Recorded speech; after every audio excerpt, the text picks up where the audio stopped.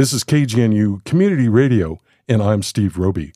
My guest today is Cuban pianist and composer Aldo López Gavilán. We'll discuss his music and performance with the Boulder Philharmonic on Sunday, January 7th in Boulder. I also understand we have a special guest joining us too.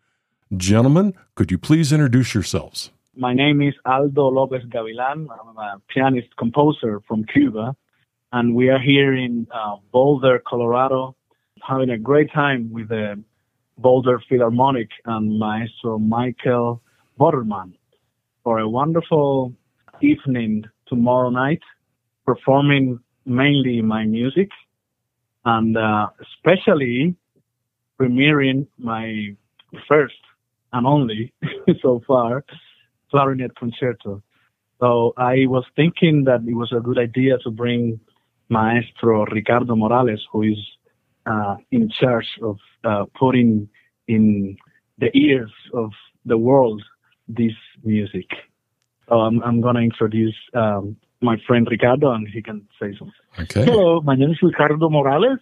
I am the principal clarinetist of the Philadelphia Orchestra, and it's a great honor to join you in this interview today. Good. Welcome, gentlemen. Thank you for being here. We really appreciate it. Why don't we start off by telling our listeners about your musical history and accomplishments? Of course, it's always good to introduce a little bit of our past. In my case, I've been very lucky to be born in a musical family where even my grandparents were enthusiastic and some of them professional musicians, especially my grandfather, father of my mother, Juan Jorge Junco, who was actually one of the most renowned clarinetists in Cuba. He was actually the principal clarinetist in the Havana Symphony for many, many years. And he had the opportunity to perform under the baton of great conductors from all over the world. And in fact, this concerto that we are premiering is dedicated to him. Then, of course, my mother was also a musician. She was pianist and teacher. My father, who is almost 80 years old, he's a composer and conductor. Then, so on, the whole family, all my uncles and some cousins, and especially my older brother, Ilmar Gavilán. He's a great violinist. Recently, he was nominated to a Grammy Award for the second time with his group, Harlem Quartet, a wonderful string quartet that collaborates with, the greatest legends of jazz like Chick Corea, Gary Burton. I started very young in the world of music, of course. I had a piano at home. The whole house was full of music all the time. My brother practicing, my mother teaching, my father rehearsing. And I have no choice. And firstly, my mother wanted me to be a cellist. And he bought me this cello, but apparently the size was not the right for my age. And it was so big that I actually quit very, very easily. I only had a few lessons, and I actually was very attracted to the piano at home. And all the time I had a chance, I would go and play on it. So that's how I started on this path. Then, of course, I went to the music school. I started when I was 7. I was improvising, composing, and singing alone, and all of that, besides, of course, my academic trainings. It went further enough that I have become a slave of music nowadays, in a good way, of course. Yeah, of course, yeah. I mean this because I cannot live without it. Well, life in Cuba, what was it like for you as a musician? Was it a struggle or was it hard? In Cuba, we have a wonderful program for music training, as well as many other art careers. But in music specifically, we, as I said before, we start when we are very young, when we are kids. So we have a very specific and demanding program since we are kids, studying solfege, history of music, choir, piano, and your favorite instrument as a major. And then after 7 years of this what we call elementary music school. It's for 7 years. Then if you get into conservatory of music when you are around 14, 15 years old, you keep going with your studies as a music conservatory where you graduate after 4 years of doing this theoretical work, all kind of training. Very much influence on the Russian program, and which is very good. And of course, with our own spices,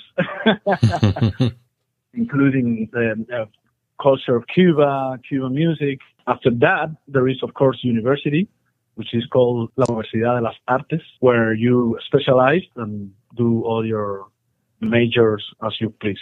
I had the opportunity to, study with great teachers in all the fields, the piano, the theoretical aspects of music and history of music and all of that. For me, it was actually very tough because I have to admit that I was not the greatest student, especially in the theoretical parts, academic. The piano was always my savior.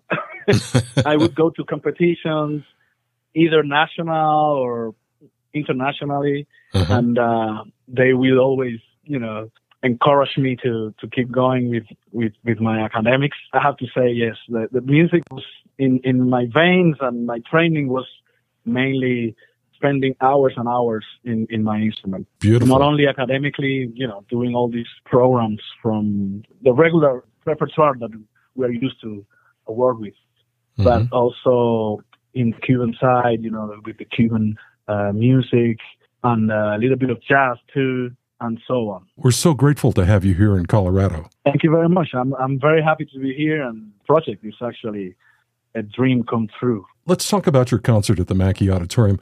Well, can you tell me about the event? It's going to be wonderful. We're going to be performing my music, which is a great honor. I'm going to be premiering my Clarinet Concerto with Ricardo Morales as a soloist, which is a great honor. I couldn't even imagine ever that I could collaborate with such a great artist, such a great musician. And I have the honor to listen to his wonderful performance of my music. This concerto is a usual concerto with 3 movements, but it's a lot of fun. It's a little jazzy, it's a little funny at the end, some jokes in the 3rd movement. Second movement is probably a standard jazz ballad, but with a twist of classical instrumentation and a wonderful performance with all kind of jokes, intonations. All right. The first one is a little bit more serious, but always I try to put my signature of my Caribbean background and a little bit of Cuban, a little bit of Afro here and there. And that's going to be the first thing we will hear. Then I'm going to be playing myself as a soloist in the piano, my piano concerto, Emporium, who actually was a piece that I performed here before with the symphony in Boulder in 2019. It's a wonderful piece that it's a very hard piece to play for both the pianist and the orchestra. I'm sure. But I think it's worth it. We were actually discussing right now with some of the musicians in the symphony that despite all the troubles to get the music done, once you make it, it's pretty rewarding. And it's a very special song because it was a song that it was dedicated to my daughters for their birthday. After they loved the tune, I decided to make a whole full piano concerto out of it. Beautiful. And then there is an intermission for the second half, the greatest work ever. One of the most beautiful and masterworks of music in the history is Pictures of an Addiction. Oh, yeah. By Mussorgsky and orchestrated by Maurice Ravel, one of the greatest orchestrators. And a funny thing that neither I or Michael Borman or any of the members of the symphony were aware of is that I was graduated with this piece when I was 17, sorry. I graduated in Cuba from the Conservatorio de Música Amadeo Roldán with this major work in part of my recital, the original version for piano, of course. So it actually links the whole program in a very nice manner. Ricardo, did you have a few comments as well? It has been a great honor to be able to participate in performing this fantastic, beautiful new concerto. I actually just met Aldo 2 days ago, and it was really a fantastic experience because it was just as like meeting a long-lost brother. It was just such a great rapport like, immediately, and there's also a great understanding. I just love his music and his playing, so it just had been really a wonderful experience and opportunity to hear him perform and to hear his music, not only the Clarinet Concerto, but his piano concerto and some of his solo pieces that he has played for some of the activities that we have had around. So it has been really wonderful. And for the creative process, it was really interesting because I got the music and I purposely tried to keep away from calling him and started to bother him about questions about it because my goal has been to try to recreate the Aldo's vision. For me, as a musician, I think that when people talk about interpretation is an interesting thing, but for me, instead of interpretation, I call it recreation. It's like realization, try to bring to life the composer's idea. And in a way, though, it's funny because while it is rare and a great honor to be able to interact with the composer, at the same time, you want to be able to allow the composer to write the music and for his vision to be, his or her vision to come to life. And it's my job as a performer to try to bring his ideas as much as to the best of my ability to the forefront instead of my own little instrumental idiosyncrasies, etc. But it's just a wonderful experience to be able to do this and to have a piece that well, the concert is just tomorrow here in Boulder. I'm already planning and totally excited to try to find many more venues to perform in because I believe it's a really great piece that is virtuosic, but it's beautiful and it's accessible, and also it is fun to play. So I think that I'm hoping that this will become one of our new core pieces for the clarinet repertoire. Wow, that sounds wonderful. I understand Sunday's concert will be recorded for a future release. What's it like to do a live capture recording? Well, it's actually pretty scary. Yeah, that's honest. It is scary because, of course, when you play live, you put a lot of energy and a lot of emotion. And at least for me, that's the most important part of performing live, which is the soul of music, is the actual truth of music. But then you have also the other aspects of the quality and the perfection of interpretation. And when you get away of this heat of the audience, of the live performance, of the adrenaline is gone, then you want perfection when you listen to the music you just performed. And when you are listening to the recording in your sofa at home quietly, you wanna be pleased not only with that experience, but what you're listening to too. Sure. And that's totally kind of opposite. It's very hard to find a middle point, a meeting point between those two to achieve. It is possible because we have enjoyed live recordings with all these ingredients. If all goes well, are you hoping for a release sometime this year? Well, I hope so. I mean, that's what we are aiming for. This is our goal. Yeah. We have a big team of great engineers and producers, and they know more about their fields. For us, it's just to enjoy and play as good as we can. Yeah.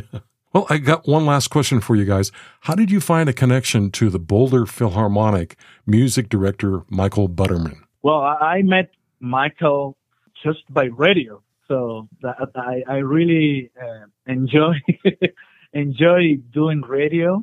I think it's a very fun way to communicate and to spread information and enjoy music and meet people and get to reach people that don't know about us.